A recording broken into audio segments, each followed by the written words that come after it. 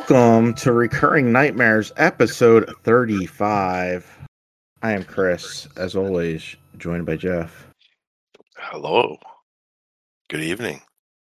And this month we a pair of weird films dealing with marital issues that we will be coming back to very briefly. But first, let's talk about some movies we've been watching, Jeff. What have you seen over the last month? So I think between us, we've kind of seen a lot. I think it's been for the horror genre, pretty busy start to the year. Some notable things. Very. I saw Skinamarink, which is this $15,000 project from Kyle Edward Ball, who was, I guess, previously a YouTuber who would do creepy videos on YouTube. Basically, like his viewers would send in like their dreams, and he would make videos out of them, as I understand it. And he made his feature-length film for $15,000 in his childhood home, and somehow got it out in theaters, and it's on Shudder, and it kind of made a big splash to start off the year for the horror genre. Although I think largely the horror community rejected it because it's not like a normal movie. Yeah, it's very experimental, right? Like, yeah, it's the way I think of it is like an experimental art installation in a museum, where it's something that you walk in and look at and go, "That's fucking weird." Like, yeah, and when you approach it on that level, I think it's pretty successful. I think the movie, what plot it has is like these two kids, like these two brothers in a house, and it's night. It's like the middle of the night, and their dad has disappeared, and the windows and doors on their house have disappeared, and you can just kind of spend the night with them in the house. And I've seen people who liked the movie try to explain it, and I think that's a mistake with.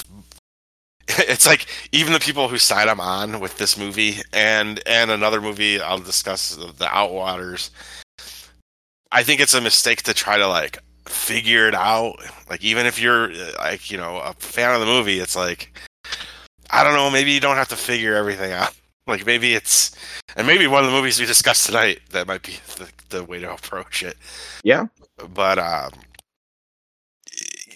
like, the one interesting explanation I saw from somebody is that this is Poltergeist told from the point of view of the little girl who gets sucked into the other dimension. I was like, that's I guess I could see that too, but I just appreciate it for what it was, like, what I took it as, which is just, here is a bunch of like imagery and mood, like atmosphere. Mm-hmm. And I think, on that level, like the sense of like when you're a little kid being awake in your house in the middle of, like, if you wake up in the middle of the night or you can't go to sleep, your house can be pretty scary, even if nothing's happening.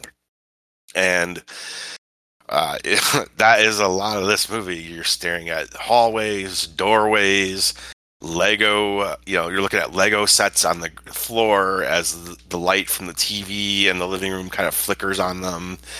And it just kind of evokes an atmosphere. And I enjoyed it on that level. That said, the movie's 100 minutes long. So, seems a bit long. Yeah, I mean, if you saw it, and just based on what I'm saying, like, there's plenty that you could trim and still create the same atmosphere. This easily could have been an 80-minute movie. It probably could have been a 20-minute YouTube short. But I'm going to be nice and say, hey, if you put this at 80 minutes, I think you're getting a lot more people on your side. But I can't get mad about this, because it's just, it's cool to see.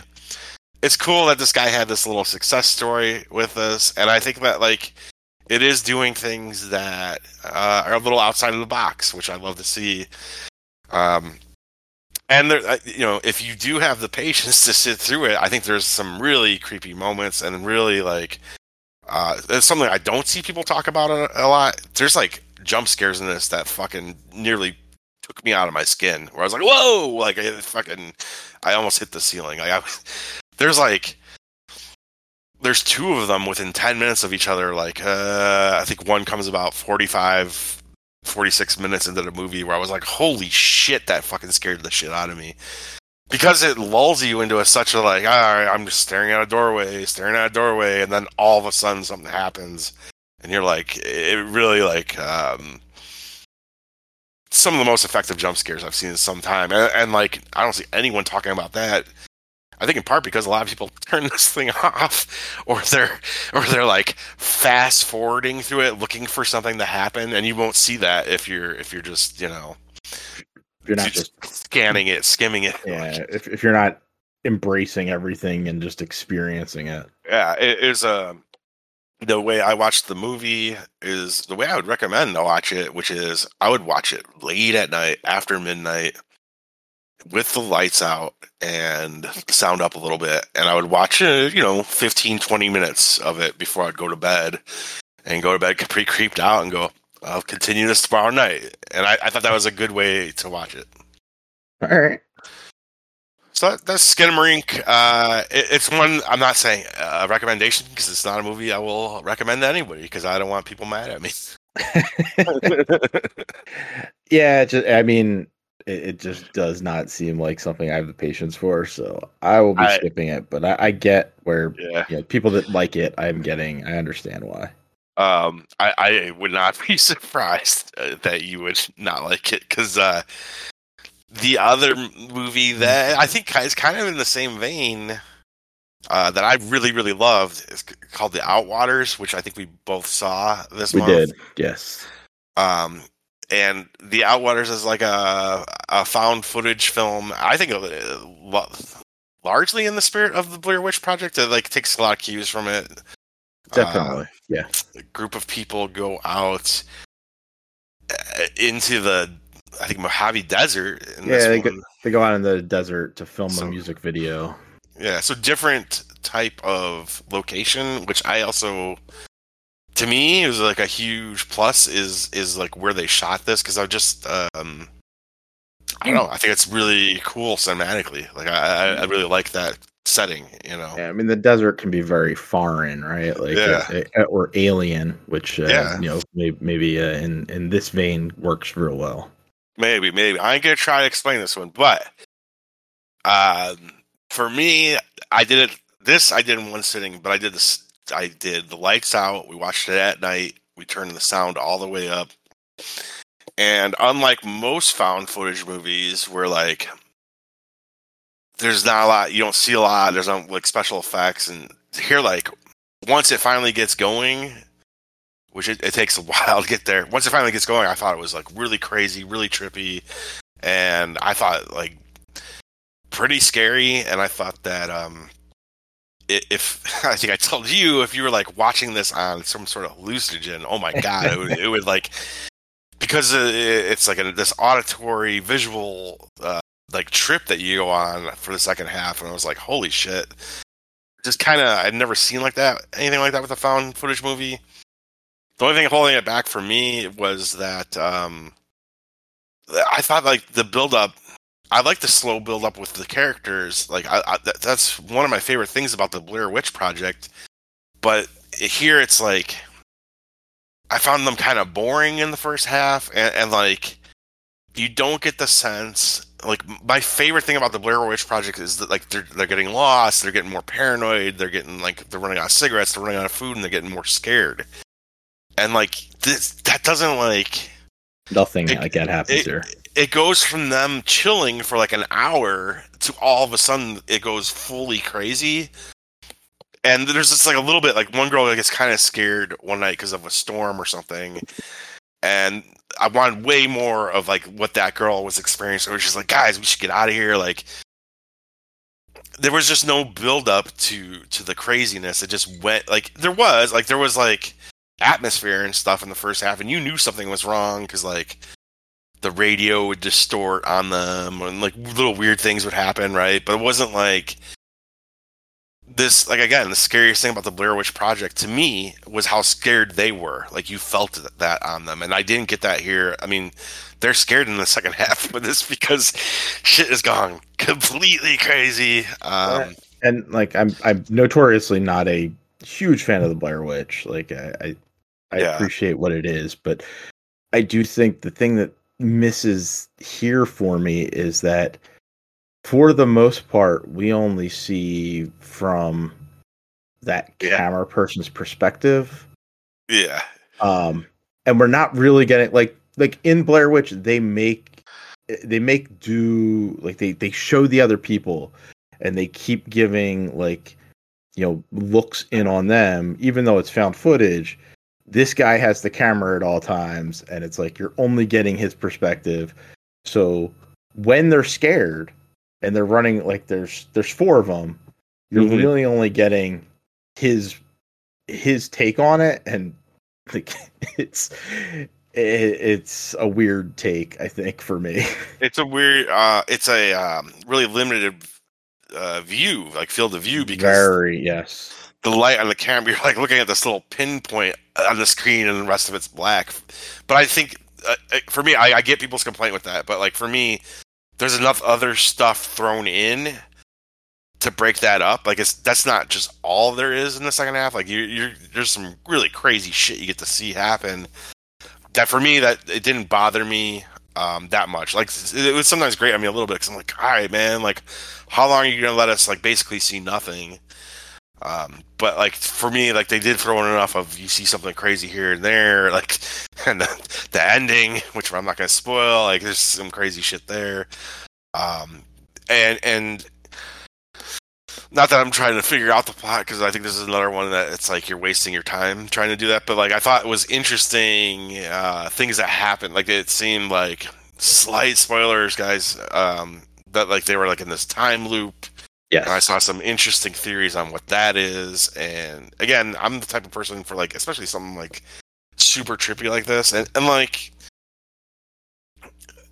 for like stuff that's like cosmic horror, the point of cosmic horror is that like, there's things about the universe that you can't understand. And that's what's scary. Right. And like, this speaks right to that. It's like, they're not going to explain it. Like, it's just, something happened that's terrible, and you can never understand it because your human mind can't comprehend it. And I just, dude, this movie was 100% on my wavelength. Like, really, really loved it. Actually, despite my problems, kind of with the first half of it. Like, again, I like that you get to know the characters. I just wish that you felt them getting scared. You know? Yeah, as you said, it's only like the one friend who is like the makeup artist that really it's just like feels out of place. And it's just like one scene. Like Blair Witch is like this building thing where like Heather's like, oh, everything's fine, and you know the other guys like slowly become more unhinged, and like by the end of Blair Witch, everyone is fucking freaked, you know. Like, and then here it's like you just go from we're chilling, we're making this video to what the fuck is going on? What the fuck, you know, like. Yeah, they're running around. There's like blood all. Everyone's covered in blood. It's like, what is happening? But you know, some of the stuff I did see when you could see stuff, I thought was really cool. So I'm one of those people that are like fully on board with the Outwaters. I don't know. Did you want to say anything else about it? I mean, like, yeah, there. A lot of it will be like spoilery. And it's like I don't know. Like if you like Blair Witch, you like that type of found footage, give it a go. It is long. Like it's 2 hours long. Is it full 2 hour? Yeah, almost. I think it's like 116 minutes or something like that. Yeah, it's long. And that first half starts to drag, I thought, a little bit for me. I agree with you there. So like you just know that going in. But like, hey, here's the other thing. So I do not know anything about Screambox prior to this. That is a neat little service.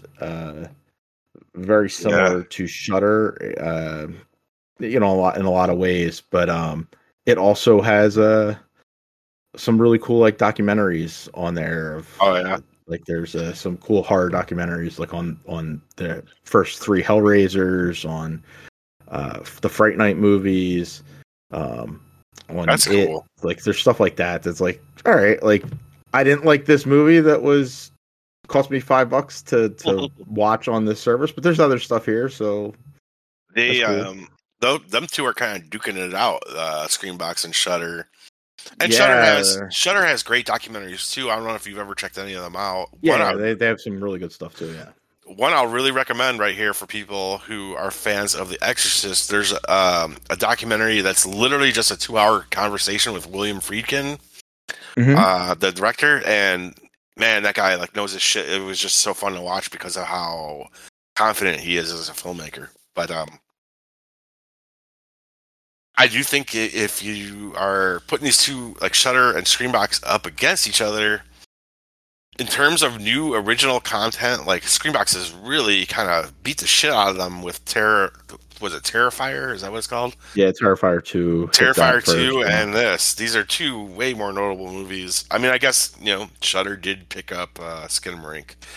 I like that, though. They're pushing each other a little bit, Yeah, and like they're as a horror fan, like their subscriptions are moderate enough that like you can drop one for a month, pick up the other one Yeah. when something comes in, and they're roughly the same. I think Screenbox is like $1 less than Shutter, but Yeah.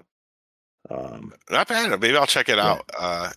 I don't need more streaming services, but you know what? I should probably just fucking cut Netflix and up my Yeah. horror game. Netflix has just been garbage lately. Yeah, A little bit. they're not good. Yeah.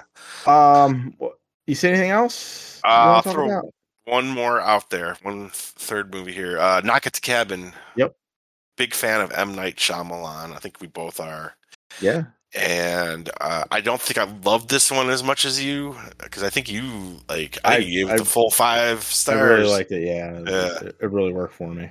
Did you discuss it on here, or is this something that you just saw too? That's what I don't remember. It's like it was like right around. I don't know if I saw it Yeah. or I was gonna see it right before we released. But very good. I liked it. This and Outwaters I blind bought, so I did not subscribe to Screenbox to watch Outwaters. I did not rent it. I bought it, and I did the same thing with Knock at the Cabin. It's just with Knock at the Cabin, and it was $25, but I was like, I like Shyamalan enough. I respect him enough. He's a great director, despite whatever you might think about his individual films. He's a great director, and I want to support him because he puts his own money into the movies, and Yeah. I had my whole thinking behind it, and I enjoyed Knock at the Cabin. And that's a weird one because he wrote the screenplay with some people, but he did not it's not like his own original story. It's based on a book. Yeah, it's based on a book. But it's so weird because it feels like Shyamalan territory. Like I get why he wanted to make it. Yeah, like it's very much about faith and God, and he's approached these themes so many times before. And I just think this is maybe a little bit of a tenuous connection, but Unbreakable is largely about what if there was magic in the world, and what if and it's about a leap of faith that Bruce Willis had to make in that, where it's like, all right, maybe I'm someone who's special. Do I do something with that? Do I take the risk in believing in that, right? And I felt like that's one of my favorite movies ever made is Unbreakable, and I felt like that movie wrestles with that thought better than Knock at the Cabin does.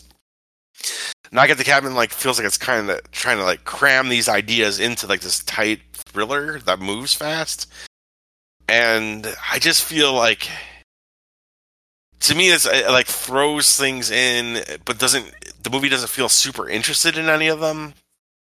There's even this whole you meet this family right as this home invasion begins, and then they have to do flashbacks so that you could feel anything about the family.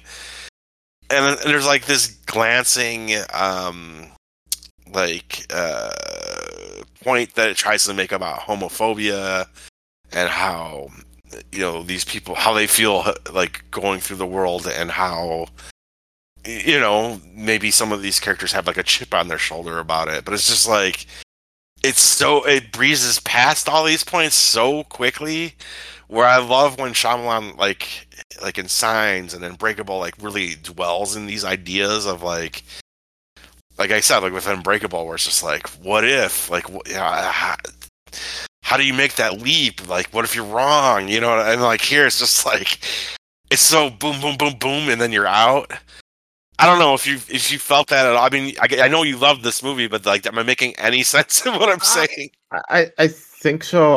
I don't know if I necessarily agree, because like each of the and spoilers here, I think it's in the trailer. The home invasion, the people are the four horsemen of the apocalypse. Boy. Yeah, I mean, I think they say it in one of the trailers, so I think it's out there. I mean, I guessed it. I'll say that much. Yeah.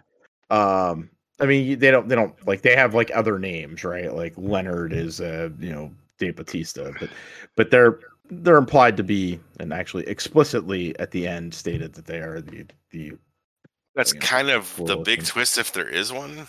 I guess I don't know. Like I guess I think it's. Well, I think the twist is that. Spoilers. Yeah, I'm not even sure if it's a twist, but yes, spoilers. I'm not even sure if there is a twist. There isn't. In this. There's no twist in it.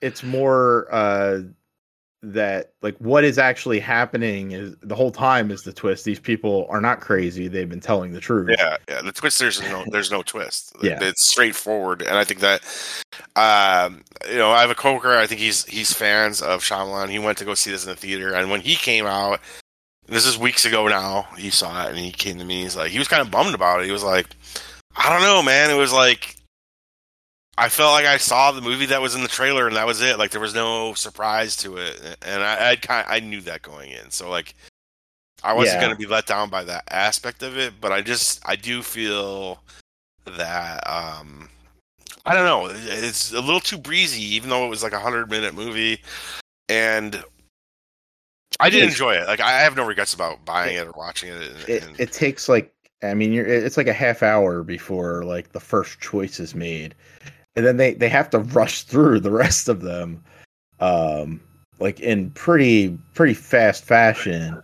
So you don't ever get to sit with the implications of them making a choice, or second guessing. Like, yeah, I want more of that.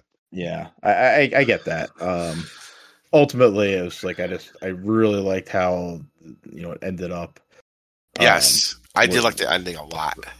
Like it's just like they finally do like kind of like realize, and it's like holy shit, and there's this really sad moment, at the end. It's also happy in a way, but the little girl is up in her treehouse, and the one dad shows up, and it's like she is the one that kind of had the most understanding out of all of them. I wanted her to have more, though. I said this in the text, and I didn't want to spoil it, but I really thought that she was going to say something really chilling at the end, and I would have loved that. I think it kind of goes against Shyamalan's instincts as a storyteller, but there's I actually don't love the climax or the ending itself. I love the final scene of the movie, where it's just two characters sitting and absorbing what just happened, and there's actually no dialogue, wordless. But I just really, really love that scene, because you did get put through the ringer pretty fast through it, and then all of a sudden, these characters get a moment to actually think about what just happened. and I really love that scene. I really did think that one of them was going to say something that would have sent a chill down my spine if they said it, but they didn't say it. There's just nothing. Yeah, I think that's that moment that you've been waiting. That's that Shyamalan moment though, where they just let it hang, and it's like he doesn't need to vocalize it, because both of them are kind of thinking we could have We could have solved all this. I would disagree with you. I would say he has a tendency to spell things out for you too much, and here he just lets you realize, like, with them, like, holy shit, we just went through something crazy. Sure. But I just really wanted. I think it goes against his instinct because he, you know, as much as he loves the dark and the supernatural and this that, like, he's like a person that wants to find hope in things. Very much. And I think that's what's here, but like there's a flip side of what happens here, if you know what I'm saying. I think you do. It's like, yeah. I can't say anymore. I don't want to spoil it for people, but I think you get what I'm saying. Like, yes. Bad things happened too. Bad things happened. They were, you know, they were always going to happen because it's an impossible choice that you have to make. So, not if you're a true believer. And I saw people ding this for being right wing, and I think people need to chill out a little bit. Like, you take one college course, and they're approaching every movie. Enjoy the movie, enjoy it for what it is, and like, it's a fun idea. Like, it is a fun idea. Like, just enjoy it as that. Yeah, I don't know. Whatever. It's I recommend it wholeheartedly. I think they definitely if you like his movies, I think you'll probably get something out of it. I would recommend it to anybody. I just think that people who are more casual and even people who aren't expect a big twist out of Shyamalan. That's not here. Yeah, that's not here. And you know, I think people will be let down by that, whether they expect it or not. But yeah, I would recommend this movie to most people. I probably wouldn't tell people like buy it for $25, but you know, it's definitely like it's an entertaining time for sure. And I think that I'm not 100% sure. I think it may be on Paramount Plus now or Peacock. I think it's going to be on one of them. It'll be coming to Peacock eventually. I just couldn't wait because I really wanted to see it in theaters. I figured I would have spent $26. Yeah. Yeah, I made some popcorn, made it right. I made it justified in my head. There you go. And that was. There's a few movies I'll do that with, and this is definitely one. Just because I was bummed I missed it in the theater. I've seen every Shyamalan movie that counts in the theater. I've not seen. What the fuck did he do that like? Last Airbender. Yeah, shit like that. I've not seen, but his like, you know. Most of his shit I've seen in the theater. Yeah. And you know, I love to support the guy. I think he's really like, and that's another thing, you know, I guess if I didn't mention it, really well directed and you know, shot movie. Yeah, I saw people like kind of criticize, like, oh, I can't, like, they were criticizing the movie too, but like, they've been like saying that he hasn't had anything good since he's come back. Like, he's made this like, are you like, one, he's financing all this shit himself, and two, like, he's been pretty, like, I mean, some people didn't like Old, and I know you didn't love Old. I didn't hate it, but he's been pretty solid since he came back after Earth. So I haven't disliked a single movie since The Visit. I have problems with all of them, but shit, man, I'm happy to have him around. Yeah, so. He's always like posing interesting, almost like, you know, Twilight Zone type I love it. This is in his movies. This is a total Twilight Zone episode.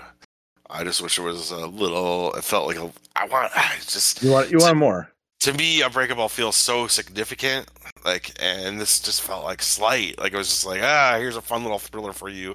Yeah. We're gonna throw these big ideas in that I like to do, but they're just there as fodder. Like, at least to me, that's how it felt. It seems like for you, it kind of like totally landed, but it worked a little more for me. But I get it. But yeah, it's a recommend. I'll shut up now. I've rambled on about my 3 movies for at least a half hour. So. All right. Well, I will be quick here. I saw Sick. You talked about it, I think, last month. That. Wow. The ending or the reveal or whatever. Yeah, I thought it was actually like it's very simple, and it's fairly good slasher for about 60 minutes, and then it is just the stupidest reveal that borderline spoils everything. The goofiest, dumbest stupidest reasoning that I've seen in a horror film in some time. For me, I think I told it to this to you last time. Like, the film cast hated it because for political reasons, and I get that. I could see what they're saying, but like for me, it was just like it just made it feel so dated. It made it just like, all right, who is really still thinking about this stuff 3 years later in that way? You know what I mean? Like, yeah. I get it set in that time, but it just like. But that was like such a like, brief, come on, move on. Like, yeah, right. like it was such a brief moment too, where like that was happening, like that mindset. Like, yeah, I like the I did like the setting and like, you know, the early parts here in the grocery store. Like, it took you back, but I just felt so silly. Like, it just felt so silly when they revealed why. It's so dumb. Like, it felt like it's like when you try to do something super specific to a time, it just makes it like it makes it feel dated right away because of that. Like, and just stupid. Like, it was just like, come on, really? You guys are slasher killers now because of this? Like, it doesn't. It's the entirety of it too is just so dumb because it's not just one. There are multiple. Yeah, but that, you know, also well directed though. Like, the scenes of suspense and stuff, I thought were really well done. Oh yeah, very like chilling slasher movie for that first 60 minutes. Yeah, and the finale, like for me, the finale kind of like redeemed it because it's fun. Like, it is a fun, brutal ending. I don't even remember because I was so like. The thing that sticks out in my mind is like why the killers were doing what they're doing. That's so dumb. That's it. That's the only thing that stands out after that point. Like, I'm just like, oh my god, dude. So a couple other things, real quick. I saw Winnie the Pooh, Blood and Honey. Oh my god, yeah. I still have not seen the trailer for this. Wow, movie. I can't believe that. That's nuts.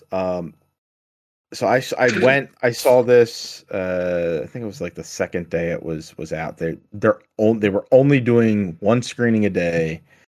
It's like a special run, kind of like how Terrifier 2 was, but not like Terrifier 2 eventually went wider, yeah. This will not go that way. It was fun seeing it with a group of people that wanted to be in the theater watching a stupid horror movie. Right? Did they pack the house? It was like 3/4 full. I'm amazed. I mean, I guess I'm not, but yeah. One, conceptually, it's pretty goofy, right? Like Winnie the Pooh. It's years after Christopher Robin has grown up. Winnie the Pooh and Piglet are now like mass murderers, like serial killers in the 100-acre wood. Why the 100-acre wood is just like a place that Pooh and Piglet can leave at will doesn't make any sense to me. But anyway, it like starts off with Christopher Robin going back with his fiance. She doesn't believe him that this exists, and they get there, and it is all like.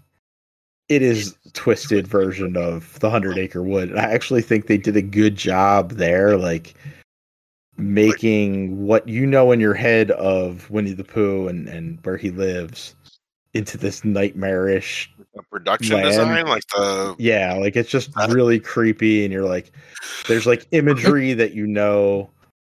It's not the Disney imagery, but it's close enough that you're like. Mm-hmm. This is pretty twisted, and then all of a sudden, like that bit's over. They kill Christopher Robin's fiance. It's implied they kill Christopher Robin, and then it just becomes a standard slasher with with Winnie the Pooh and Piglet in the worst masks. They don't even have They don't have. Like their hands have not been like costumed. It's just human hands. Yeah. So it's like a dude wearing a rubber bear mask and like a rubber like boar mask running around. But they're supposed to be people. Like Pooh and Piglet. Yeah. Like it's not supposed to be a dude wearing a mask. It's No, they are Pooh and Piglet, good. like Christopher Robin's animal friends. So stupid. Yeah, it's I'm so sorry. dumb. It's so dumb. I've just never had any interest in it because I'm like, this is stupid. Like, what are we doing? It is stupid. It's like it's just goofy. Like when like he'll chase after somebody, and it's like if you put Leatherface in that mask, like if you put like the Leatherface mask on and give him a chainsaw, like it becomes a little scary. Absurd aspect to it's it. so absurd watching some dude like lumber after somebody with a Winnie the Pooh mask on. And it's just hey, maybe this is another one on acid. Scariest movie ever made. And I mean, this is the one where I knew going in there's no way this could be a good movie. Yeah. But there were some people in there that went in, and like the guy said he bought a seat right next to me. I hate when people do that in the theater. For real. Like, when it's open still, it's like, like there's some open spots. You could have found one for you and your buddy that's not sitting on top of me. But okay. And like he turns to me at the end, he's like, did you like that? It's like, absolutely not. He's like, yeah, that was horrible. But like people were laughing and yelling at the screen, and like it was a fun. So you got that fun crowd. Yes. Which is like you can't manufacture that either. Like it's just like absolutely not. I always go back to the movie Lights Out, which I thought was okay, but the crowd I got to see it with, like for whatever reason, they were just there to have fun that night, and it made it so much fun. Yeah, like a crowd can definitely elevate your experience at a movie. It doesn't make the movie better. Like if you were to watch this at home, I'm sure it'll be on streaming at some point in the next few weeks. If anybody were to watch it, they'd be like this is so bad. But I think it's like something that if you can get like a bunch of horror fans together, that you could drink and like laugh over it, like it may be fun. But your question mark. Yeah, I'm not even sure. Like, because that's we have a buddy. Like, that's kind of one of his things that he does. He watches like bad horror movies. Yeah, He even asked me, and I was like, "Dude, I don't know." Like I enjoyed it with this crowd. I don't know if you can replicate that, but has a ridiculous concept. That is the best thing you can say for it. If you want to experience it, watch that 2-minute trailer. That'll give you that is like the best experience. That's the best version of that film. So 2-minute run. I'm guessing you're not going to buy the Blu-ray, but you had a fun memory. Yes, it was a blast watching it in theaters. It is a terrible, terrible movie. And finally, we got one more after this, real briefly. But finally, the last movie I want to talk about is Cocaine Bear. Also absurd concept. It is based on a true story, all of that in quotation marks. It is absurd humor, absolutely over the top gore. It is way gorier than I was expecting. I was not expecting it to be gory, so that's interesting there. Very, very good, like some violent kills. Cool. Some in the most like ridiculous way. Like I don't want to spoil them, but there were a couple moments. Holy shit! Like, cool. I didn't expect that. But they're all like, it's not scary, right? It's done in. It's all done in like the most ridiculous fashion, but like you're watching these people die. It's like, oh my god. Yeah, based on the trailer, I was not expecting scary. So no, not scary at all. It is absurd humor all the way through. It does. I think it is best in like it's only 90 minutes long. I think it's best in like the first hour, like, and that's where most of the kills happen. Then it gets a little steam, like, oh, we have to do the plot now, and like, well, they're doing plot in between there, but then it's like we got to wrap this up. And so it becomes a little too talky. You have to make the showdown and explanation. Yeah, and like you don't. you don't necessarily need all that because you really just want to watch this bear fuck people up. Yeah, I had a lot of fun with it. It's not perfect, but it was a good time. Yeah, I told you my stupid thing about this movie was I think this movie is ruined for me because when Ray Liotta died, I think it was you who was like, dude, Ray Liotta has like one final movie coming out. It's called Cocaine Bear. and it's like based on this true story. I was like, what the fuck? Okay, I'm in. And in my head, I built it up as like this shitty movie that would go direct to video, but was like serious because it was based on a true story. And so I was like, oh, that sounds amazing. Like they're gonna try to tell some stupid story about this bear on cocaine.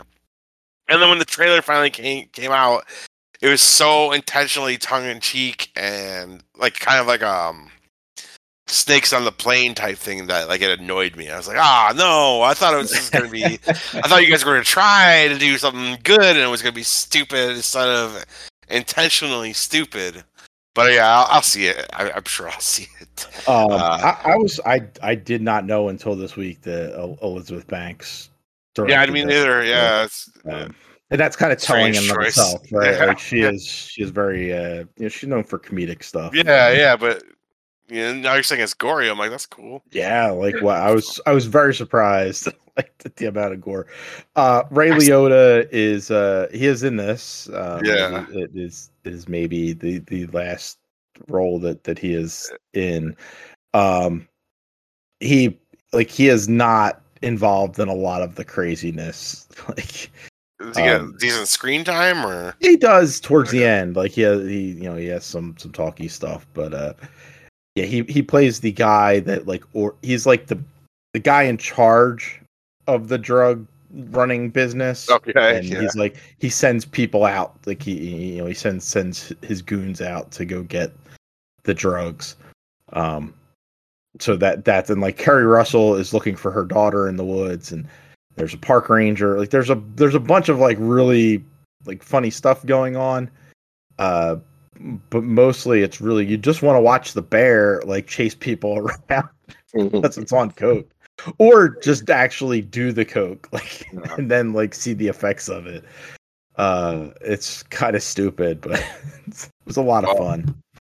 I will see it when it's streaming for sure. I mean, I'm not like oh fuck this movie. Yeah, I just was in my head.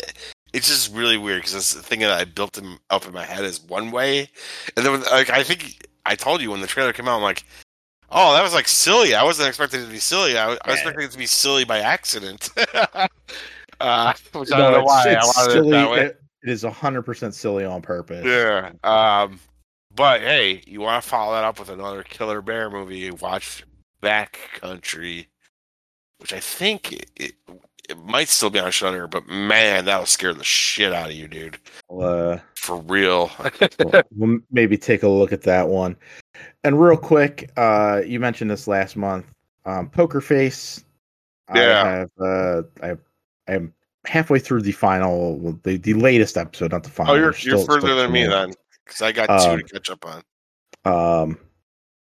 I like it. I think the first episode was really, really great, and then it actually the first 2 I think are pretty solid. But the second one is kind of where it settles into this procedural mystery of the week type thing, which is fine. I enjoy that. I enjoy that type of film. But I think it does get like, especially in like 3, 4, 5, maybe even episode 6, like the format is very much like we're gonna show you half of the stuff, and then the next half we're gonna and like the thing I'm watching it for, the thing I find most enjoyable is Natasha Lyonne. Like I like her character. Like 30 minutes into a 60-minute episode. Yeah, she's always coming in halfway in. And I think the best episodes are the ones where they get her out there ahead of time, Yeah. where you see her and she is more involved. It's so weird too. Like, you just have to accept it because that's like the format. But it's like, you know, 1 week she's working in a nursing home, then she's working like it's like this bitch is like all over the fucking place. Like, and I get it, like they set up why that is, but it's just so weird. Like, she's a vagrant on the run, like, but she just happens to have the superpower. But it is like, she also has the superpower of getting fucking hired and working on a place within a week, fucking every time. Like, yeah, and every time, like, she's like she's like deeply involved in these people's lives, as she's just like floating through, you know, like. Yeah, she's like fucking Angela Lansbury and Murder, She Wrote too, right? Like, she's always attracting death, like, or crimes, and it's like, how would you run into this many? I mean, fucking absurd. All of these things I accept. The one thing I will say though, like that, I accept it because of what it is. But to me, like, the tone of the show was kind of corny. Like the killers, like, it's never serious drama. And I did kind of get serious drama off the first episode, where it was like this casino boss is bad, he is menacing, and like, dude, some of the stuff in this is really fucking silly. Like, these two old nursing home ladies that are terrorists. Like, it's just like it's a fun and it's a funny idea, but it's like it comes off as corny to me, dude. Or like the band that's like this band that wanted to hit so bad that they kill some. Like it doesn't strike me as real, any of that. Like, did you you said you're 2 episodes back? Yeah. Like the last one you saw was the one, well, the stage show type thing. Yeah, I think I might. Yeah, that one also. That one, yeah, I mentally checked out on very early on. Like, I actually couldn't tell you the details of that one. I actually kind of could.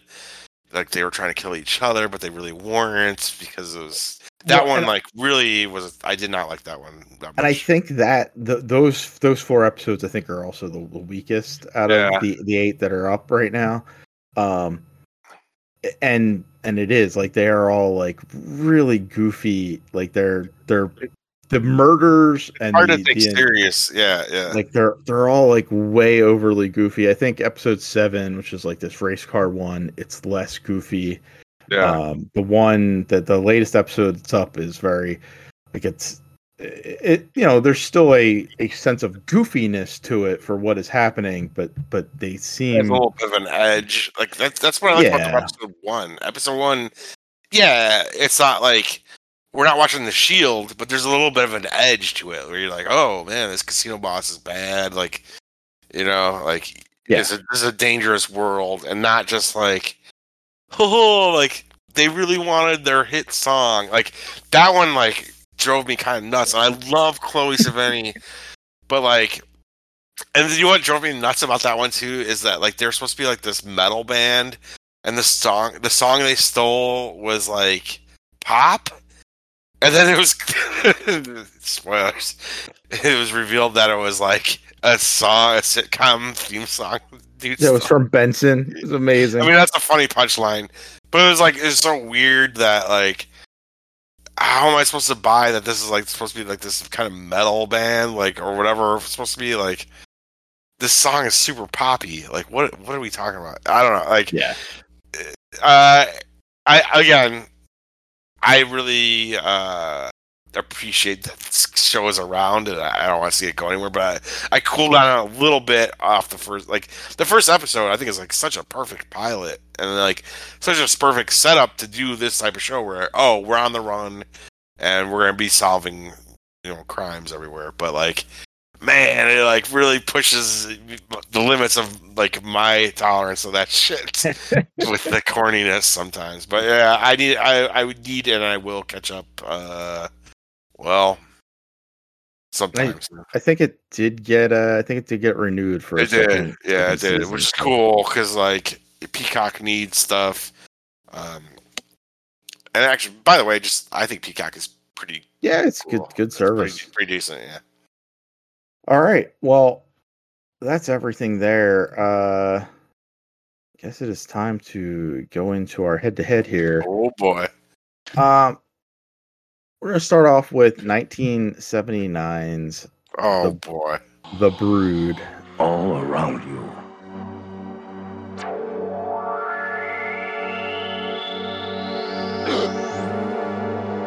Never before have you come this close to the edge of terror.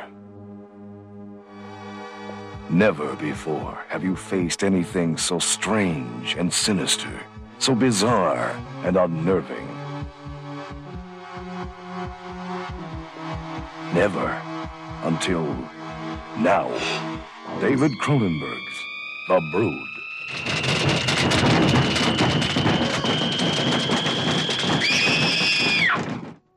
Are you ready for me, Frank? I seem to be a very special person now.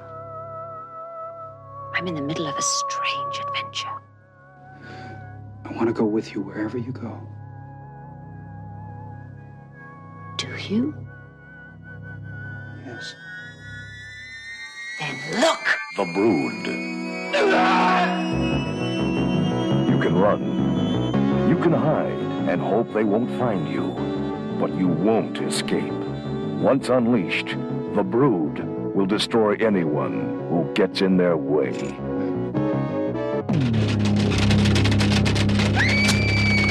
David Cronenberg's ultimate experience in inner terror, starring Oliver Reed and Samantha Eggar. The Brood. They're waiting for you. Oh, this is a good one. Sorry, spoilers. Spoilers. I think both are They're both good. They're both decent good. I'm enough, kidding. yeah. I'm totally kidding.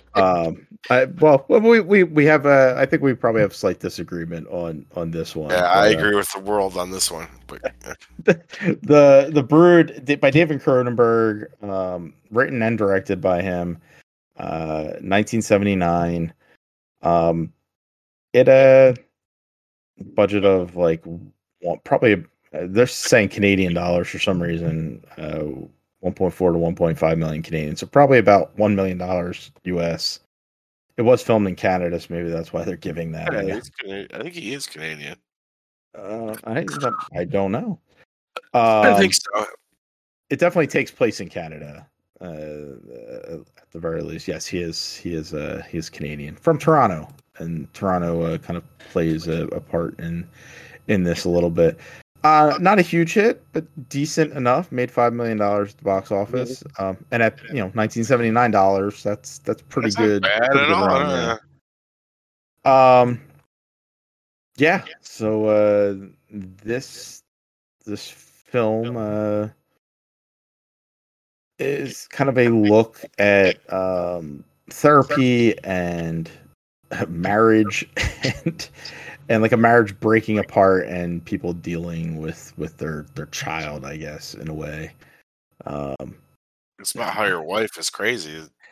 Yeah, well, I think that's really the end My result take. of this. I'm just gonna. That's my non-feminist take. Well, very much that the main character here, his wife is fucking nutty. And kind of fear of like new wavy science type bullshit. I think is in there a little bit. So Frank, the main character, and his wife are in. I guess they're going through a separation. I don't know if they've been divorced or not. You never say, right? Yeah, it's like they're on the rocks. Yes, and Nola, the wife, has gone in for inpatient treatment with this. I'm gonna say kook doctor. Yeah, I think that's what he's supposed to be. Great actor doing this. Oliver Reed. Oliver Reed. Yep. Yeah. Yeah. This guy does some like weird, goofy ass therapy, right? Where he kind of like gets inside. He calls it psychoplasmics or something like that. I don't know. They call it psychoplasmics, and I think me just looking at like the word, it's like your mind manifesting something physical, which that checks out. Yes. Yeah, but like what his therapy is in practice is that like he impersonates someone in your life. Yes. like not even impersonates, but just kind of acts. Let's do a conversation. I'm your dad, and let's talk. Right? Which I think they present it as like this revolutionary idea in this. And I'm like, I don't know. It's probably a thing that I've never done therapy, but it's probably a thing, right? Like, I don't know. Yeah, where the therapist is like, well, imagine I'm your dad and you tell me all the stuff that you want to unload on him. And they kind of like role play. Like that's the only thing I see him doing this as yes. Yeah. And then so like but the psychoplasmics thing, right, is that and I think it's exactly that, right? Like he is the physical manifestation of your father that you're angry against. And the metaphor gets extended, and way more extended as time kind of goes on. And like Frank, the husband, he is not necessarily on board with this doctor's methods. He doesn't really want his daughter around them. Yeah, his wife's cooped up in this fucking retreat with him, and yeah, his daughter's coming home with bruises on her. So yeah, like I am not going to release my kid to you, like no matter what the agreement was. Like she is coming home harmed. Yeah, and I put myself in his shoes, and like I think that this is just my opinion. Like this is like Cronenberg working through some shit, and like he is on the husband's side in this. Oh, in my opinion, this is not like a feminist movie. I think you could argue that our next movie maybe is. I don't know what to make of the second movie, but this is like this feels like a husband working through his issues with this movie. Yeah, and I mean I understand that, especially at this point in time, right? The late 70s, early 80s.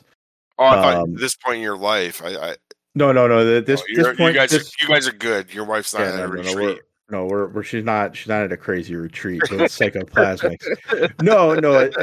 At this point in time, like, and it's still very much a mother-based, custody system. Yeah, sure. They don't. They do mention that in this, right? Like, kind of. Yeah, they don't like taking kids away from. They don't like taking kids away from their mothers. And it was even more so back then. Like, I mean, the father getting any sort of custody was kind of very rare.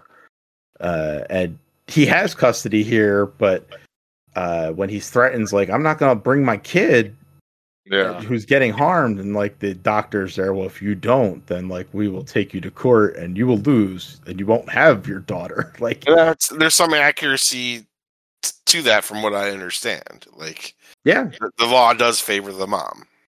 Yeah, and so like he's in a rough spot because he can't do a whole lot of reporting. But as he's trying to work through all this, like his wife is also getting this therapy, talking through with this crazy doctor, and then bad shit starts to happen, like to the people that she is talking to through this doctor. Like first, I think it's her mom. His mother-in-law gets fucking waxed by this fucking little kid in his like little snow costume, like or whatever you want to call it, like his little snowsuit. Like the creepy kids. I love creepy kid movies. There's some creepy motherfucking kids, man. These kids are nightmarish looking. They're like deformed. Looks like they're wearing a mask. Yeah, I don't think they're supposed to be like they're. It's just like how their skin is supposed to be. It looks like they're wearing a mask to me. Like, yeah. So they end up killing one at some point, right? And they do an autopsy, and he's got no navel, and there's like a whole bunch of stuff wrong, right? Like in like cleft lip and. Like, no sex organs. No sex organs. This weird gas, like gland on the outside. They said that. I thought it was an interesting line. They're like, he has no sex organs, which means he was never born. Like this thing just exists. Yeah, I thought that was neat. Which we do get an explanation on that at some point. Yeah. I mean, spoilers. We're getting there. Yeah. We're getting there. Yeah. So yeah, you get all this craziness where, you know, the mom is then bludgeoned to death by one of these monsters, and then what was it? Was the teacher that kind of gets murdered next in school? Dude, awesome scene in my opinion, where you see I just think it's well shot. Like, you see the kids, well, like in the background, they're like sneaking up behind her. Yeah, I thought that was really cool. I don't know, man, creepy kids. Like, and that's all because I guess Nola, the mom, she tries to call her husband, and this teacher is watching the kid for him while he's like out doing errands or something. And she gets pissed off and like manifests these demon children to attack her. Like, don't be talking to other women, man. so, yeah, basically. This is all like thinly veiled, like, I think anger at his wife at the time or something. Like, yeah, I could definitely see that, right? Like, there's he is making a. Like, do you take the side of the wife in this? Like, I don't. Like, I feel like not. She's terrifying, and the whole thing. Like, I mean, I can put myself in his shoes way more. She is crazy. You know, without the reveal, like prior, like as you're getting glimpses at her therapy sessions, like she's unhinged. Like, she's not fully there. And I mean, eventually we do kind of understand why, because of the psychoplasmids and stuff. But wasn't there a bit too about like when she was a kid, something with her parents? Like they go into that a little. Yeah, so they that like while the mom is getting attacked, like she's actually explaining some of the abuse that she went through. Yeah. As a kid, and she blames her mom for allowing it to happen, and that ultimately ends up with that happening with her mom being killed by her little monsters that she sends out. And the same with her dad, right? She's going through some issues with him. But at that point, by the time the dad gets killed, and by dad I mean her dad, not the dad, not the husband. Yes. And not her psychotherapist daddy. Right. Yeah, not that. Like her actual father when he gets her biological, murdered, her actual, like, the doctor at this point knows. Yeah, like, he knows what's up. At some point he's like, what the fuck? Like, the doctor kind of like late stage good guy at the end is just like, oh, we've gone too far, we fucked this up, right? Like, we've gone too far. And so, like, I guess we just kind of got to jump to it, right? Like, so then the brood stands for the fact that this woman Nola has a brood of like these manifested rage monsters that she keeps in a cabin. There's even, like, I think it's a book that the doctor wrote called Children of Rage or something like that. Mm-hmm. And like they're and you know, that's what I call them. They're children of her rage. Like they're things that have kind of manifested out of thin air that go and do her bidding, like her psychological bidding, like deal with things that she's mad about, right? You know, so they're killing her mom, they're killing the some possible love interest. Anything that she is pissed at, like she is sending these things out for, and also like she wants her kid back, her actual child. She wants, you know, her back too. So she sends her rage out to kidnap her, bring her back. And it's at this point that this doctor of psychoplasmics realizes, oh, this is probably bad. He finally decides. I have like a child goblin army. Yeah, in my attic. Not a great idea. Yeah. yeah, so there's like his plan is, I don't know. It is. I think you enjoyed his plan of like you need to go talk down your To wife. me, it puts the movie over the top, and I'll explain why in a minute. But yeah, go ahead. Yeah, like so he's like, you need to go talk down. You need to kind of like calm your wife down because if she's calm, then these demon kids are calm. These goblins are calm, and Yeah. I can go in. I can get your daughter, and then we can escape from here. But if she gets angry, we're all fucked. Yeah, dude, this finale like made the movie for me. I think it's great. very. I think it's really great. I think it's the best part of the movie. Like So like very tense.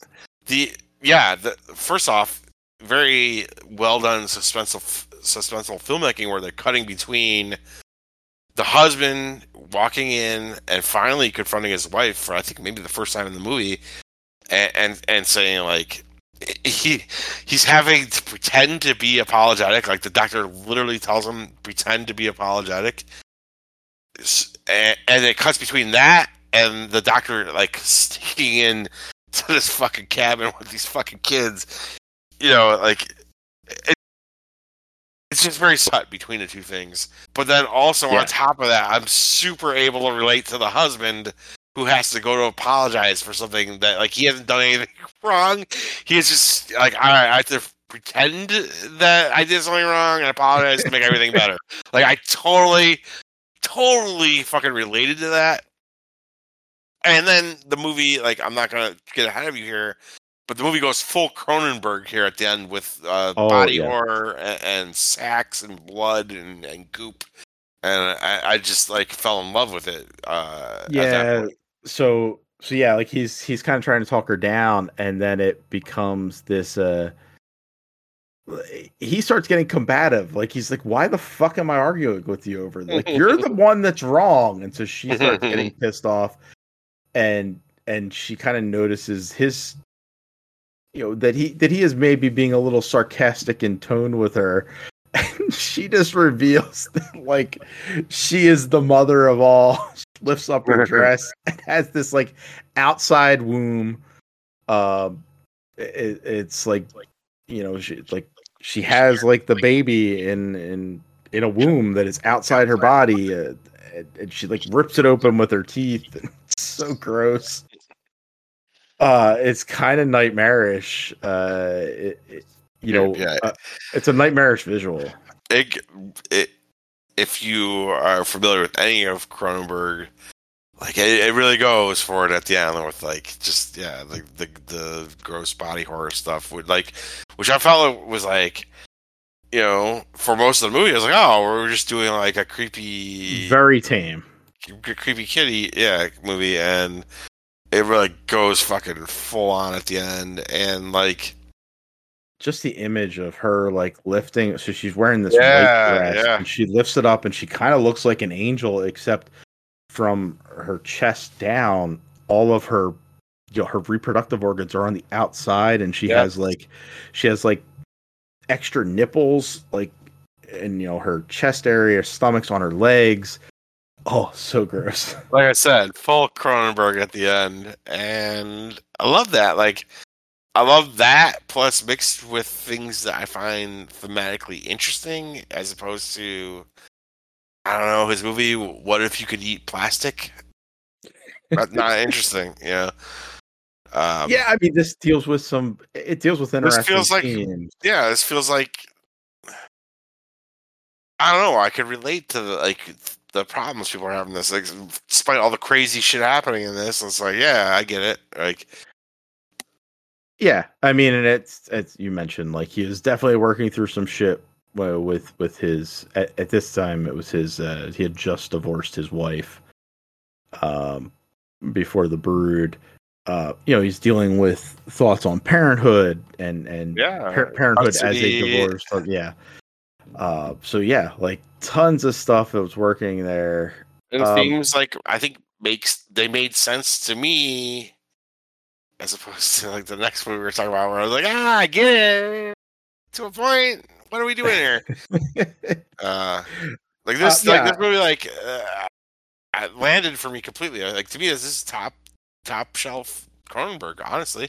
I mean, thematically, it's very, it works real well. It's actually very straightforward, I think, in its delivery. So it's not a hard thing to understand. What is going on here? I think if you're an audience member in 1978 and you go in to see this is like a pretty good, solid, entertaining horror movie. Take it as you will, but like, watching it now, there's things about it. It feels just a little dated because it is, it's an older movie, but like, generally, I loved it. Beyond that, but yeah, I think the kids that they got to play the creepy kids, perfect. Like, they are nightmarish, especially at the end. The little girl that plays the daughter, she's not great, but I mean, she's fine, but. She's one of the creepy kids, I guess. She kind of. It'd be better if she was like a better actor. She reminded me a little bit of the girl from Poltergeist, but sure, the girl from Poltergeist was a better actor for sure. But yeah, I wish there's a scene where she kind of like hides away in a room, and I believe that the kids have murdered the doctor at that point. They've kind of like attacked him. They're all covered in blood, and they're trying to get at the little girl. So they're like trying to bust down this door. And that's like, they are terrifying coming through the door. That's great. Great. She's less convincing though, as okay.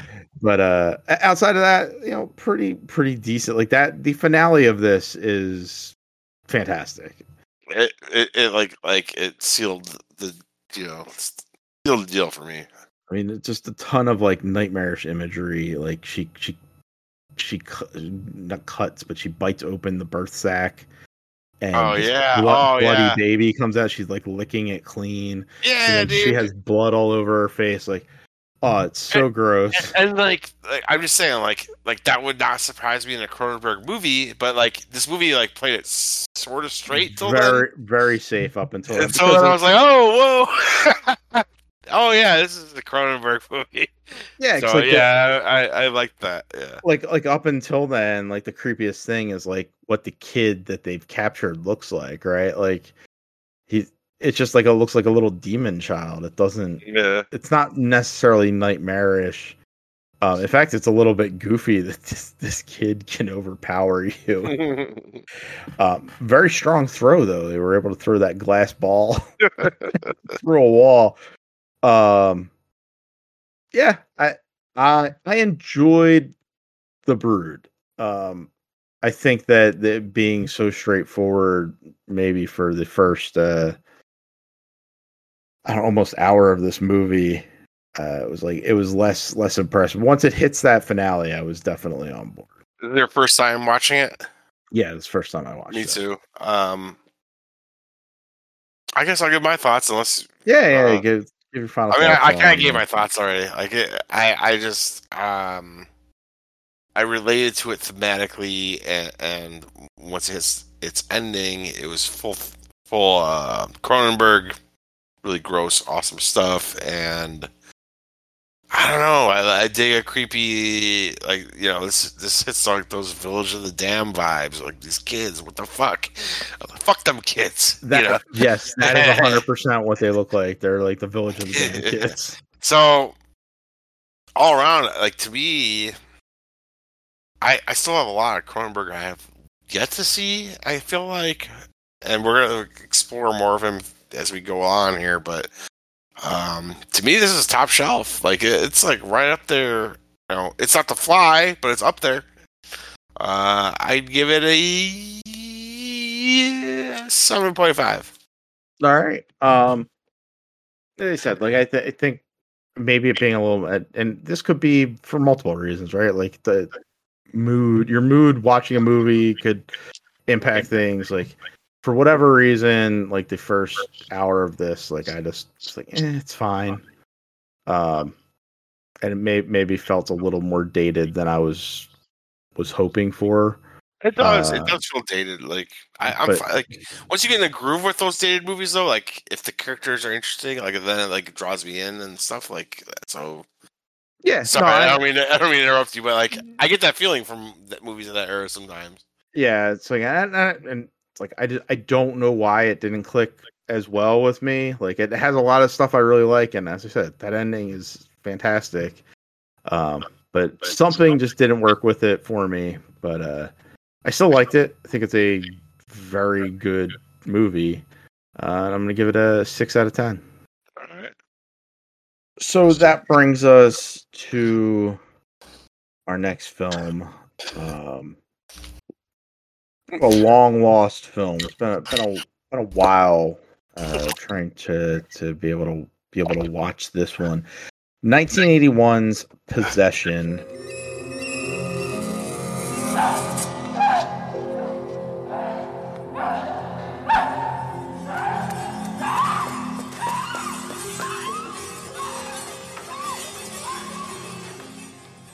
Oh, Mark. Your wife keeps her own secrets. Make her talk to me. It'll be the way that she wants. Tell me. Well, I think what you want to do to Bob is just... Inhuman. So what you're doing must be human.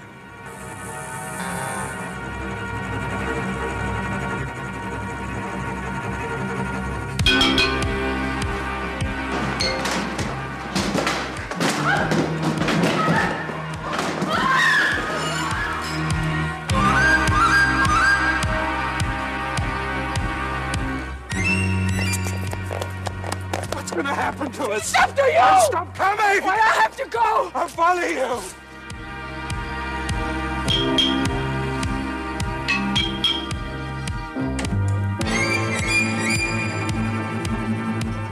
You can hate me as much as you like. But it's you who wants to know things for me. So please make it possible.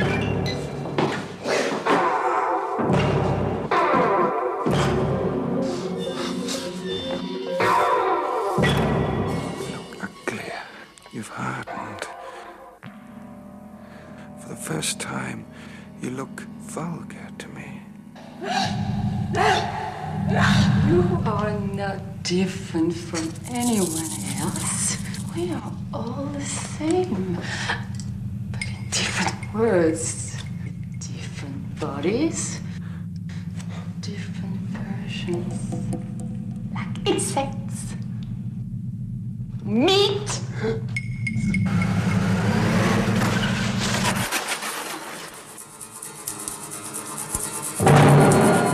What is it?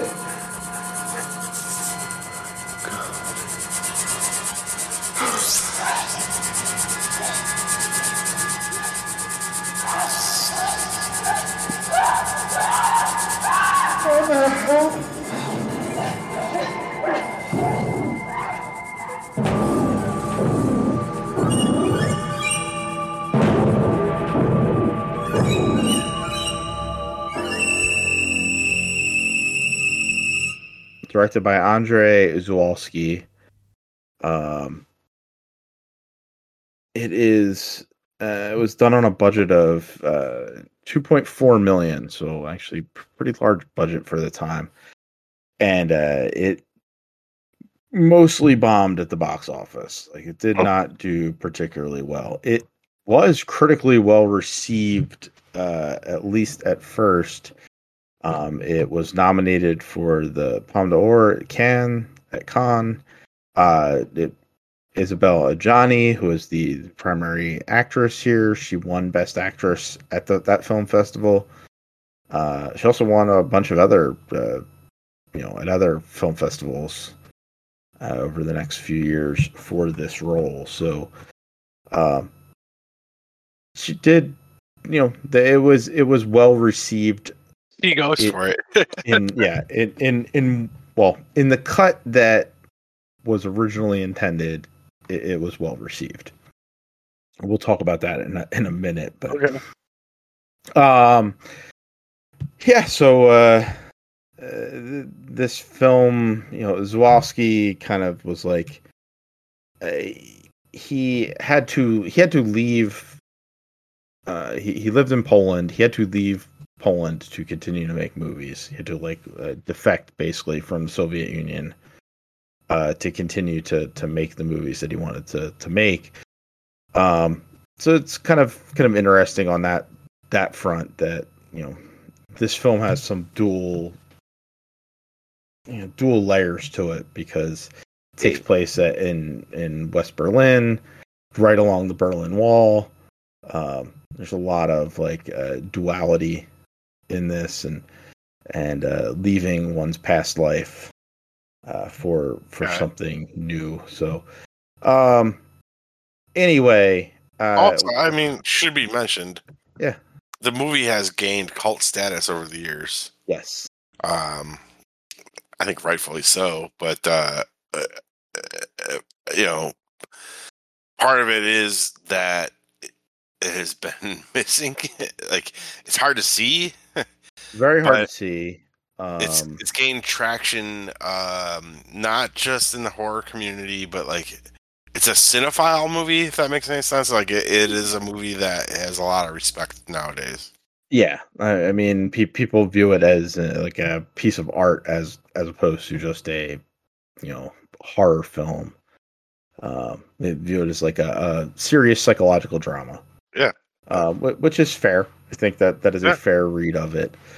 I first saw this film maybe 25 years ago or so.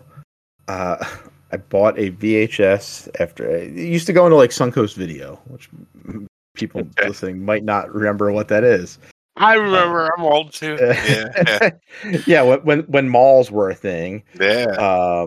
They had actual record shops, CD. You spent $35 on a fucking VHS. Yes. And Suncoast was a video store, and they had wall to wall with all sorts of VHS tapes, all sorts of films, a lot of films that you couldn't just go into a Blockbuster or your local video store and get to rent. So I had kind of made friends with one of the clerks there, and he knew that I was interested in watching horror and shit. So he's like, "Yo, man, you ever see this one? It's pretty wild." And so he gave it was $40 to buy this film on VHS. And what I found out is that version that I watched was a heavily cut version. This is a 124-minute movie, so over 2 hours. And the version that I saw, which was the one that was released in the US and the UK before the UK completely banned it, was 80 minutes long. They cut a ton of shit out of this movie. And so I remember some of it, but there's a lot more going on in the relationship, and I could see why people find it to be a serious psychological drama now, as opposed to kind of this weird horror thing. With it was a lot tighter horror movie when you saw it. Yeah, well, it was definitely more horror movie, right? There's more. It's not. It's the same scenes, but it's condensed down, so you're not getting a lot of the exposition. Yeah, you're getting more of just the oh shit, there's this weird creature. You're in the fuck demons. You're not getting the the fuck fights. Demons around. He's in the corner. He's killing people. But you're not getting a lot of the back and forth between Mark and his wife here. And I think the ending, my memory of the ending is that it is completely different as well. Okay. We'll get there, but I don't think it ends the exact same way. Okay, I can see why they might want to change it. I mean, I'll get into my thoughts on it as well. I don't know what my thoughts are. But so this movie starts out pretty innocuous enough, right? Mark, played by Sam Neill, very young looking Sam Neill here. Mm-hmm. Maybe not giving his best performance either. He's fine, but he's not the Sam Neill we've come to kind of appreciate over the years. He's come home, and it's come home from a mission early. I think he's a weird aspects of this movie. I mean, So he has lots of weird aspects, but he's like coming home from like a spy mission. Yeah, I guess he's a spy. What is this element of the movie? Why is this here? It makes no sense. Like this is something. I guess that the definitely Cold could have War been shit. Like, yes, like they've, he's his home is like right on West Berlin. He evidently works for some sort of intelligence agency, and he crosses over into East Berlin on the regular and makes contact with people there. I don't know. It's never really touched on. To me, it's like the movie has a lot to digest, and like this is another thing you have to digest. Like it's just like, why this? Why is he like? Couldn't he just be like a fucking salesman or something? Right. Like I don't understand why he needed to be a spy. And like it's a lot, and it's not explored. It's like it very barely explored. Yeah, when they try to get him back, like it makes weird touches on things. Like, yeah. Why is he wearing weird callbacks? Socks? Yes. There's a thing about pink socks. And I'm like, so strange. And I'm sorry to like keep hijacking this, but like that's like another thing that it's like an extra touch that I didn't need. Like I didn't need the pink socks. Like what is that? Like it's extra flavor that is just it doesn't add anything. It's just what is this here for? It makes it harder for me to decipher though. Like because I'm like, does that mean something? Is that maybe that's the whole fucking linchpin of this whole thing is pink socks because they kind of do rested on that at the end. There's like a thing about the pink socks. Yeah, that was a pink socks guy's back. Yeah. Yeah, they do focus like weirdly on stuff that never really goes places. That adds a mystery to it. I don't necessarily know if it works for it, but does add a mystery to it. Anyway, Mark comes home and Anna, his wife, is not really feeling that. Shortly after we find out that she says she wants a divorce, he kind of gets angry and is like, he reacts very aggressively and just accuses her outright of basically sleeping around on him when he was away on whatever these missions were. He's not wrong. Yeah, he's right. She's fucking the demon and Heinrich, and she's fucking. I think she tells him at some point she's fucking everybody she sees on the street. Like, yeah, well, I think that was more like because in his face, like yes, because he was like, "Oh, that doesn't matter. Like, please, like let's work this out between me and you, and we have our son, Bob." Such a generic name. It sounds like a 45-year-old guy. Yeah, Bob. She just keep talking about Bob, and he's like, Bob, what do you know about Bob? I'm like, I had to like recenter myself. Oh yeah, Bob is the kid. Bob is the small child. And it kind of makes sense. This is this guy, Andrei Zawalski's. It is his one and only English language film. So there's maybe just some stuff that was lost in translation, and they were like, "Well, it's like he's American. We think like Sam Neill is some sort of like we're gonna give his son the quintessential American name, Bob. Bob is gonna be working in the mine, shortly." So they have like this huge fight. Anna leaves. And then for whatever reason, Anna's lover, Heinrich, calls, and then him and Mark get into it over the phone, and that they've set up a contentious relationship between themselves. I feel very bad for you having to explain this movie. When it happens, there's like a lot going on. There's a lot, dude. There's a lot of plot. Like, yeah, there's like a ton of shit going on, and it's like it's some of it is like Heinrich is relevant, right? Like, yeah, he is very relevant. he is relevant to it, and then we meet Bob's teacher, Helen, who weirdly looks exactly like his wife Anna. So it's like lots of weird, strange stuff going on. Is it not the same actress? It's not, right? Like no, it is. It is It is. Isabel Adjani. She Okay. plays both wow, roles. that's really good because like I thought it just was someone that looked like her. Yeah, no, she plays both roles, and they are different characters, right? Like Yeah, Anna yeah. is a little more unhinged, where Helen is more normal, I would say. Yeah, like, I was just like, oh, they found someone that looks like her. I really did not know. I was surprised. Heinrich and Mark get into a fight where Heinrich beats the fuck out of him. He's this It's weird, so like funny. he's this weird new age guru. He's like, I don't want to fight you, and he keeps dodging her, and then he just like smacks the shit out of him. He's So also dumb. like strangely touchy with him. Like I don't know, Yeah. he's like putting his hand on his cheek and stuff. It's And, like and he's very like feminine. Like it's like he's like gay. Like they're coming on. He's coming on. He definitely gives off a sexual vibe Yeah. for everything. Like he is, like I think Heinrich would fuck everything.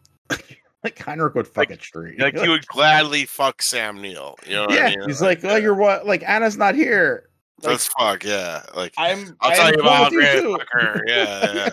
I will fuck you the same way. Yeah. I will fuck anything. But also like weirdly, like he does not come off as masculine at all. Like it's so weird. It's so weird.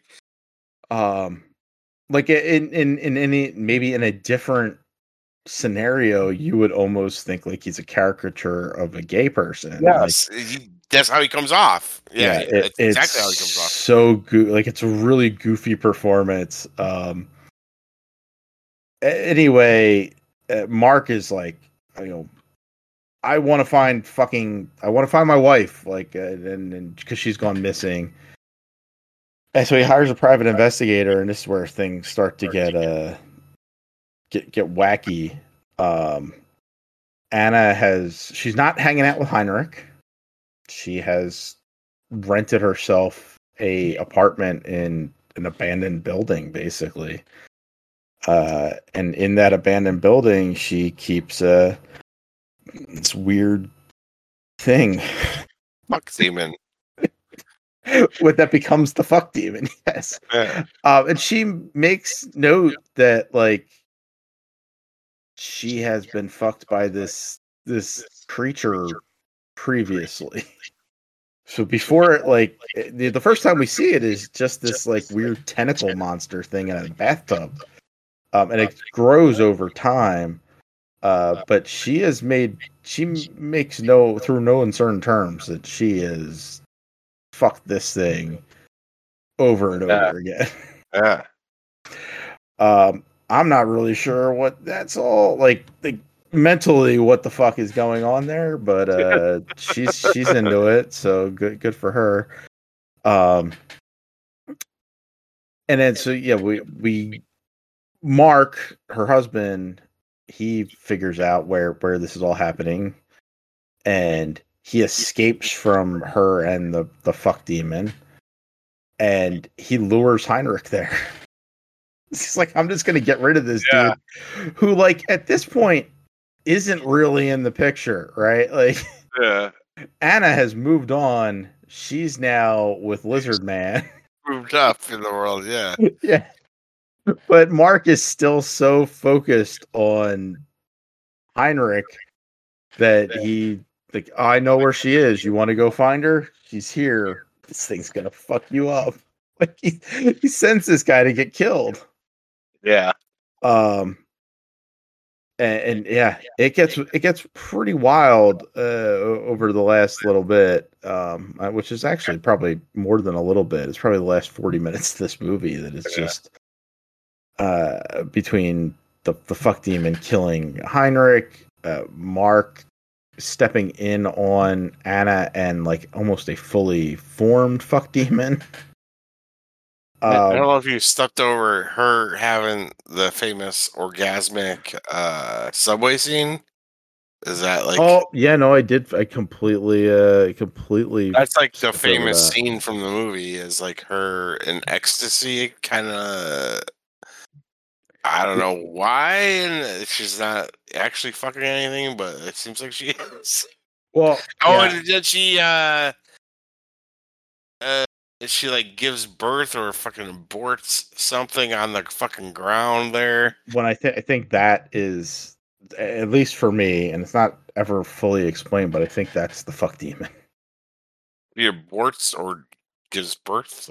Yeah, Dude, like I think she gives birth to it, it's and a she lot. throws It's it in the tub. You know what? Challenging movie. I'm gonna say that. Yeah, it is very, very challenging. Yeah. Like there's lots of crazy, like this I was talking about, and it's like, oh, there's crazy shit happening, but it's also like a 2-hour drama where you have to like kind of parse what's going on, like, and there's a lot going on, like. But anyways, where were we? I think they kill Heinrich, or Heinrich ends up being killed. Oh, Mark actually kills Heinrich at the bar. Like, the monster hurts Heinrich enough that like he's like, I can't go to the police because nobody would fucking believe me, and also I love her. And you were almost killed by this fucking monster thing, but you're like, we could save her. Like, yeah, everyone. This whole movie is about how everyone wants to fuck this girl because she's hot. In my opinion, like, anytime I saw gifts of her, I didn't think she was anything. Watch the movie; she's hot as fuck, dude. Like, she's beautiful. It is very like. It's hard to explain, like, in just a gif. Like, again, like if you actually watch the movie, she's very, very attractive. Yes. Yes, super good. So we're on board there. Yeah, I'm fully on board with that assessment too, because like Heinrich won't give up on her, and Mark keeps doing more and more stupid shit. Like, you kind of get it. It's like, I need to get back into her good graces, like, and like he is ostensibly doing it for not just her, but also for their son. But Heinrich is just like, and like, I need her. Like, so they both keep like escalating to the dumbest shit. And like Mark kills Heinrich. They end up killing Anna's friend, Margie. She ends up being killed by all this interaction. And then like Mark and Anna kind of get back together, but Anna can't leave the fuck demon. So that's where we get that image. Like, Sam Neill walks in on that. Like, they're actually fucking. That's pretty awesome. Like, she is sprawled out on a bed, and this tentacle monster is going to town on, like, all over her, like tied up, like around her ankles, and like her arms are splayed out, and there's just this lizard monster going at her. The like practical effects in this are awesome. Yeah, like really great, very well done. And we get the monster is great. We see the monster evolve, right? We see it first in the tub, then we see it like in the dark corner. Yeah. Like, we're getting more and more of the monster until it is this like fully, full body thing that is just nightmarish. And she's just like willing to allow it to have sex with her. So, more than willing. She loves it. She loves it, and it also eventually, and this is kind of where I guess the ending kind of rolls in, is that that thing turns into Mark. Like, I have no idea what to make of that.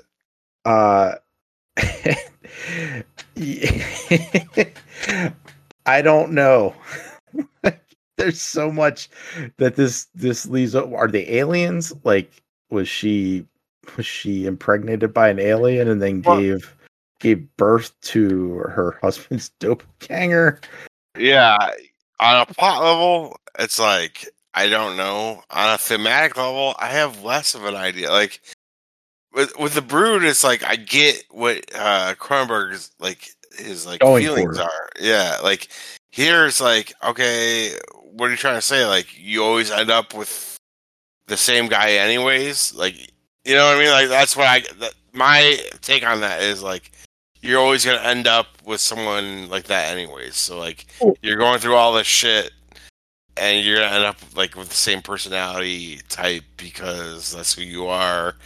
But, like, again, that's me, I think, adding to something that is not quite there in this movie.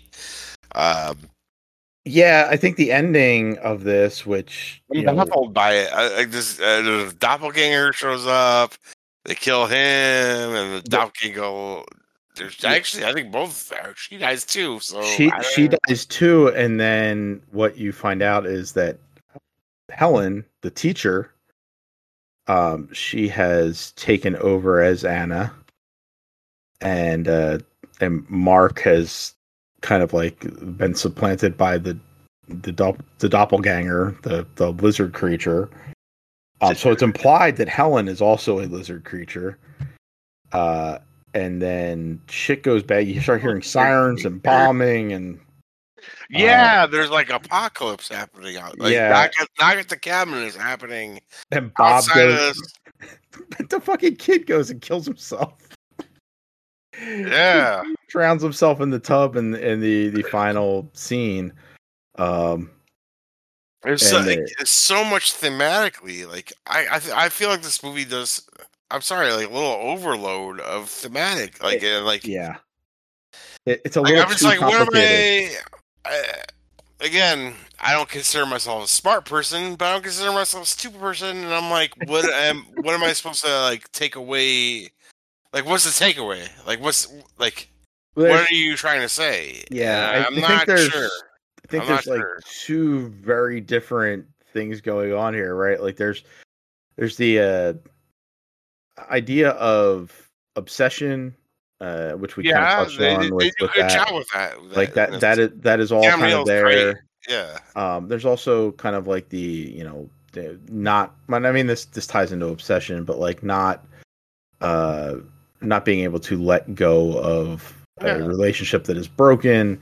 And I think they touch on that really well. That goes on for like the first like, I don't know, 100 minutes of this movie is that. And then it goes into this crazy realm of doppelgangers and people being replaced, and it's just like, but like, what is the idea? You know what I mean? Like, what is like the? I don't get it. Like, I'm stupid. I don't get it. Like, yeah, my only guess is that, like, and it's not explained anywhere in the film, is that like she was infected with whatever this thing was, whether it be alien or not, and that's what we see in the subway scene. And that this is also happening around, this area. Yeah, no, I guess I get that, but like, I'm asking, like, what are you trying to say? Oh, I don't know. Like, I have no idea what they're trying to say. Like the doppelganger. I mean, I guess in a more conventional horror film, it's just like, well, they're taking over. The aliens are, Yeah. And this isn't that, though. So much. This movie is so rooted in the problems of marriage that it's like, I felt like the ending should be saying something on that. And I was confused on what the message is. Like, and so, root is very simple. My wife is crazy. That final sequence of Bob in the bathroom and Helen, and you see her eyes are shifting and the bombs flashing in the air, and Mark outside the door. That was not in the original cut that I saw. That's interesting. Yeah. So it ends with Mark dying on the staircase. Wow. Okay. And so like that to me, almost with the rest of this movie, kind of makes sense, right? Like, she wasn't happy with Mark as a person on that level. Yeah. And she is able to, she loves Mark in a way, right? Like, she finds him ideal, but she doesn't love the mark that she is attached to right now. So she creates a doppelganger of him that works for her. Yeah. But that's totally wiped out by the fact that Helen is also a doppelganger. And the entire world is coming to an end. And I kind of like dig that. Like, oh, this is like a bigger thing. I like that. But like, I don't know. This movie's a lot to chew on. Like, it's, you know, especially if you're doing like us, where you're like, you have to actually think about what the fuck is this all, like, what is this all about? What is this? I was challenged by this movie, and I feel like I failed the challenge. I thought it was cool. I dug it. I think it's a cool movie, but it is not straightforward. Yeah. I think it's one that you can continue to think about, and it's one that I think is fun to discuss with people. And like now that those discussions are actually happening now because it is available on Shudder, and it's a little bit more available for people to get at now.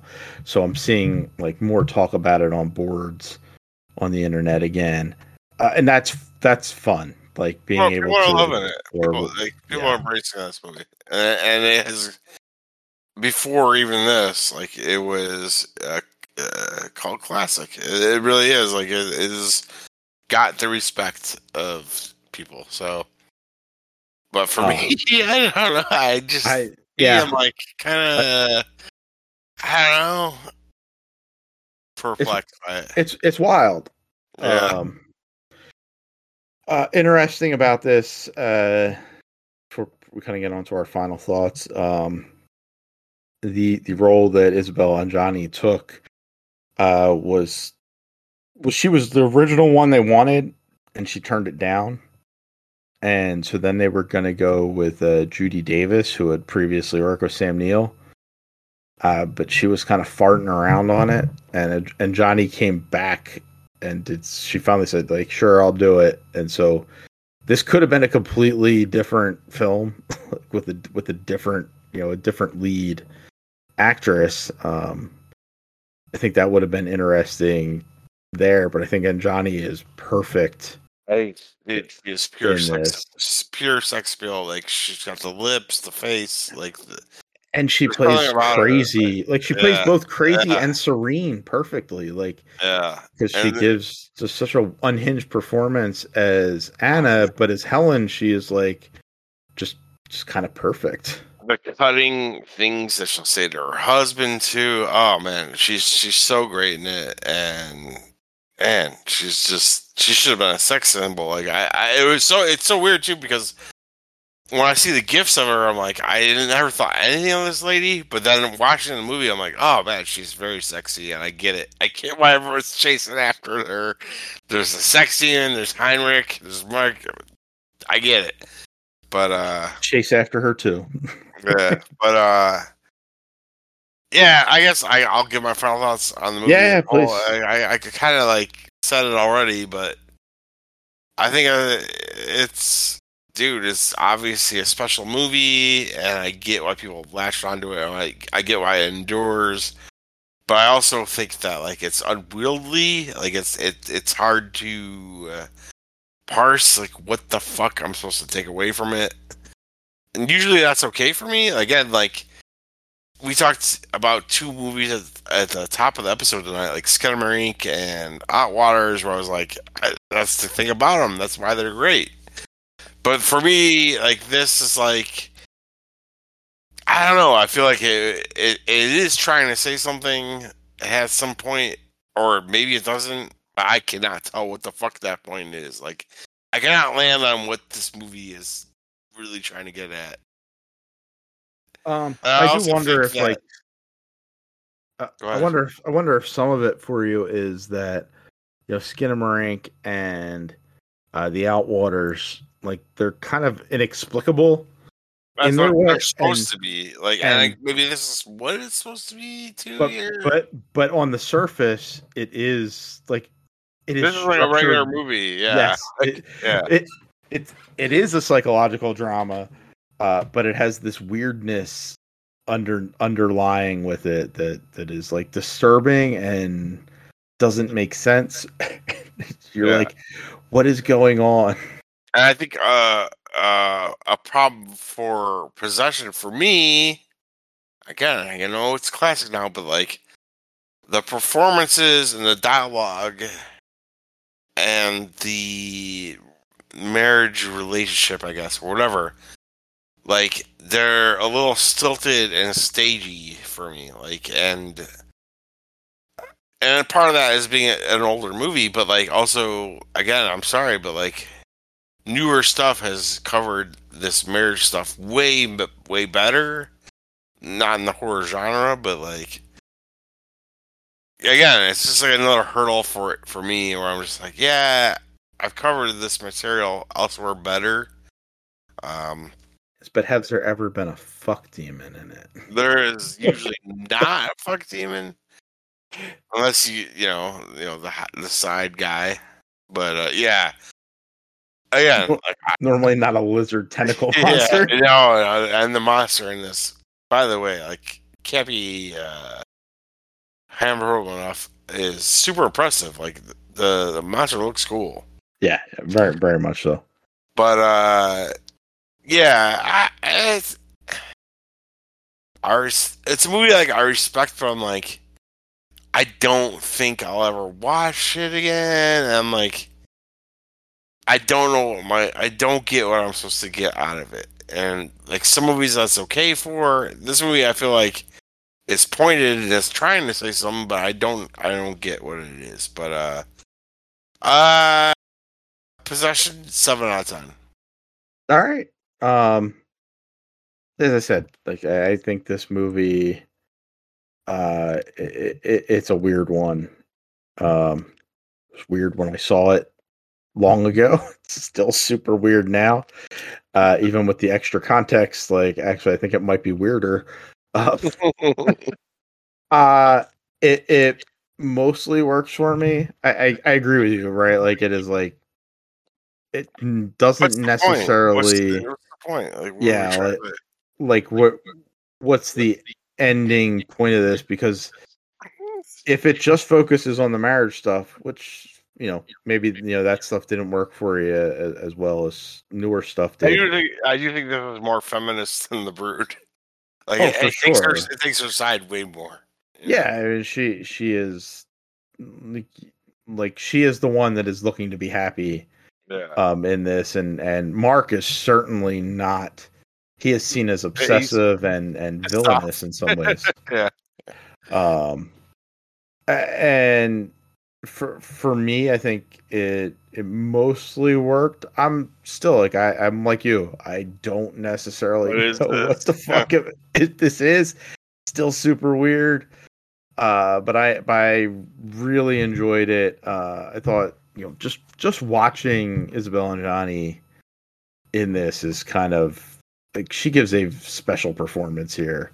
I don't know if I've seen anything else that she's ever been in. But she's next level. She's great. But yeah, this is a phenomenal piece of performance that she puts on here. I'm gonna end up at the same score that you do, though. 7 out of 10 here. It's a wild one. I would suggest people go watch it on Shudder before it disappears again. Yeah, for sure. Like, if you could watch Possession at the moment you're hearing this, watch it right now because it's hard to come by. Yeah, who knows how long it'll be there? Yeah, it could be gone. So it sounds to me that you rated Possession a little higher, slightly higher than The Brood. Yes. Yeah. Which and you are the opposite end of it. I'm the opposite, and I just get my full feelings out. I love The Brood way more than Possession, and I get why Possession is a classic. I get it, but unfortunately for me, I took this online, and people are with you, Chris. Oh wow! So I did a poll on our regular Twitter account, which got many more votes, so people vote. But it tied. It was like one vote for each, I went to the Joe Bob Facebook account and posed the same question and got way more results. And all together, it went. It was not like super lopsided, but 60-40 went for possession. Huh. Were there any comments? I'm just wondering yeah, if anybody threw any ideas out there. Actually, not a lot. There was not a lot of comments. Yeah, I had nothing like. If I would have saw something interesting, I would have saved it. But yeah, in general, possession edges out the Brood. But for me personally, just saying. All right, first off, congrats to Possession. You're the greatest. But for me personally, I love the Brood way more. And me and 40% of the audience. So that's it for this month. The Possession wins. What do we have for April? Remember I said we should do some creepy doll movies? You did say that. It's hot right now, Megan. Mm-hmm. I got 2 creepy doll movies, man.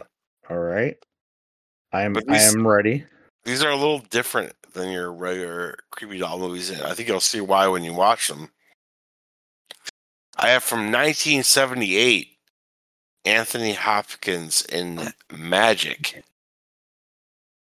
And I have from 1988, Jonathan Banks in Pin. Pin? P-I-N? Yes. Now, Pin is only available on YouTube, and if that becomes a problem, let me know. All right.